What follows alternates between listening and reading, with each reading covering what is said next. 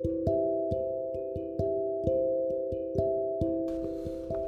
hello there, Faith Pocatello Daily here. It's April 10th, 2022, Palm Sunday. We begin Holy Week today as we see the last week of Jesus' life here on earth and what that looked like. And so we're going to begin with the triumphal entry, Matthew 21, verses 1 through 11.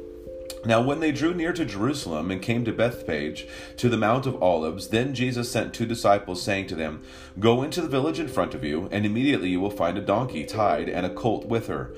Untie them and bring them to me. If anyone says anything to you, you shall say, The Lord needs them, and he will send them at once.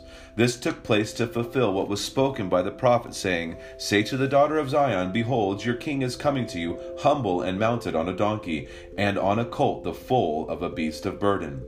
The disciples went and did as Jesus had directed them. They brought the donkey and the colt and put on them their cloaks, and he sat on them.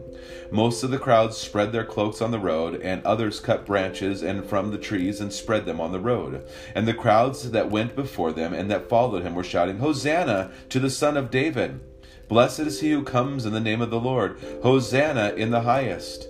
And when he entered Jerusalem, the whole city was stirred up, saying, Who is this? And the crowd said, This is the prophet Jesus from Nazareth of Galilee. Now, a couple things you need to understand. The waving of the palm branches, the spreading of the cloaks would be a triumphant entry. What that means is when a king would return from a battle and he had triumphed, they would usher the king in by spreading cloaks on the ground and by waving palm branches, and they would proclaim the majesty and the victory that he won. Now, this is obviously something that they're proclaiming before Jesus had risen from the grave. Now, this idea of Hosanna is really, it says, please help or please save. So please save, Son of David. Very similar to have mercy on me, Son of David. Blessed is he, happy is he who comes in the name of the Lord. We are happy when we come in the name of the Lord and we gather together in the name of the Father, Son, and Holy Spirit, right? We are excited to be together. And so these people are proclaiming